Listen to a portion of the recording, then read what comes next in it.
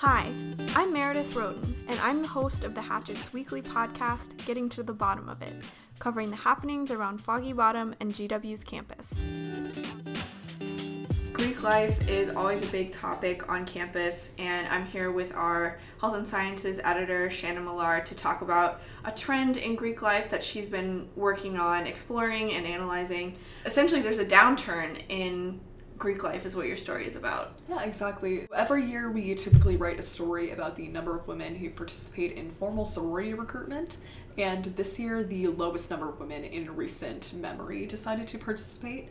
So specifically, 340 women participated in the first day of formal Panhellenic recruitment, and 289 women ultimately accepted a bid or an invitation to join a sorority at the end of that process. And that marks in terms of the total number of women who participated, that marks a 55% decline between 2020 and 2010. And more than 60% fewer women received bids in 2020 compared to 2010. So over the past decade, there's been a pretty stark decrease in the... So how are Greek life leaders responding to this decline? Obviously, it's not exclusive to just this year, so I'm assuming leaders have been doing something to try to counteract it. Confirmed that a few sororities have chosen to engage in what's called continuous open bidding, which is an informal type of recruitment. Basically, how sororities go about that is kind of at the discretion of each chapter, but that usually involves holding just events within the sorority house or inviting potential new members on coffee dates, kind of things of that nature. Is this a common practice at other universities? According to the experts I spoke with, definitely COB and informal recruitment writ large aren't unusual processes to have happen during recruitment. A lot of universities take part in that. However, some other experts I spoke with on this topic, they said that part of the reason for the decline in participation in sorority recruitment this semester could be due to concerns the students have over racism within Greek life, given incidents regarding Phi Sigma Sigma and a few years back Alpha Phi.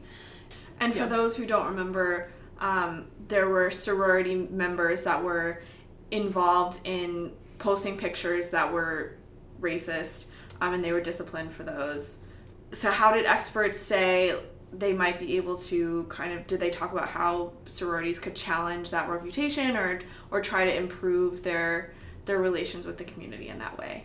So one expert I spoke with in particular emphasized that chapters should be transparent about how they address instances of inappropriate behavior going forward to rebuild their reputation and garner more members. So he said in particular that it's a good thing that the university is requiring sororities to undergo mandatory diversity training. Were you able to talk with any leaders of sororities about how they're tackling this? I spoke with Danny Weatherford, who's the executive director of the National Panhellenic Conference. She declined to comment on GW's specific sorority recruitment rates, but she did mention that, again, COB and informal recruitment are typically pretty frequent processes that happen during just sorority recruitment seasons.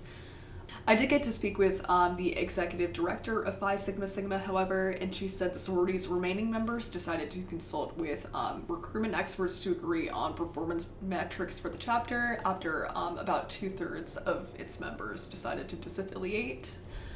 So she said that the chapter didn't meet the agreed upon metrics they decided would indicate a success for the chapter going forward in terms of garnering more members. Which prompted them to withdraw from the recruitment process on the first day of formal recruitment this spring.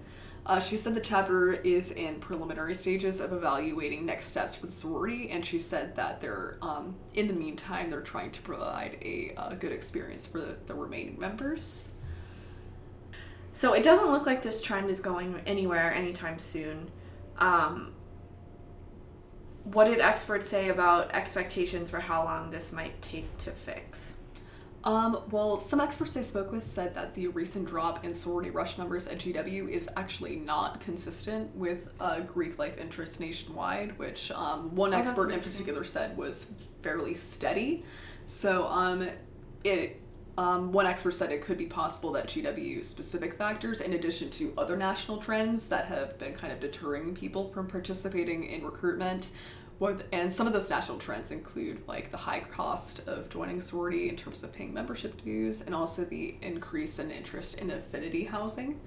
So in addition to what some experts said could be GW-specific reasons, there's a lot of national trends that could also contribute in part to declines in recruitment numbers. Even though recruitment generally isn't going down in the rest of the country. Yeah, it's fairly steady, according to experts. Well, thank you so much, Shannon. Absolutely. Thank you for having me, Meredith. That's all for this week. Getting to the Bottom of It is hosted by Meredith Roden and features culture editor Sydney Lee. This podcast is produced by podcast host Meredith Roden. Music is produced by Ulf Studio. And a special thanks to Shannon Millard for joining us.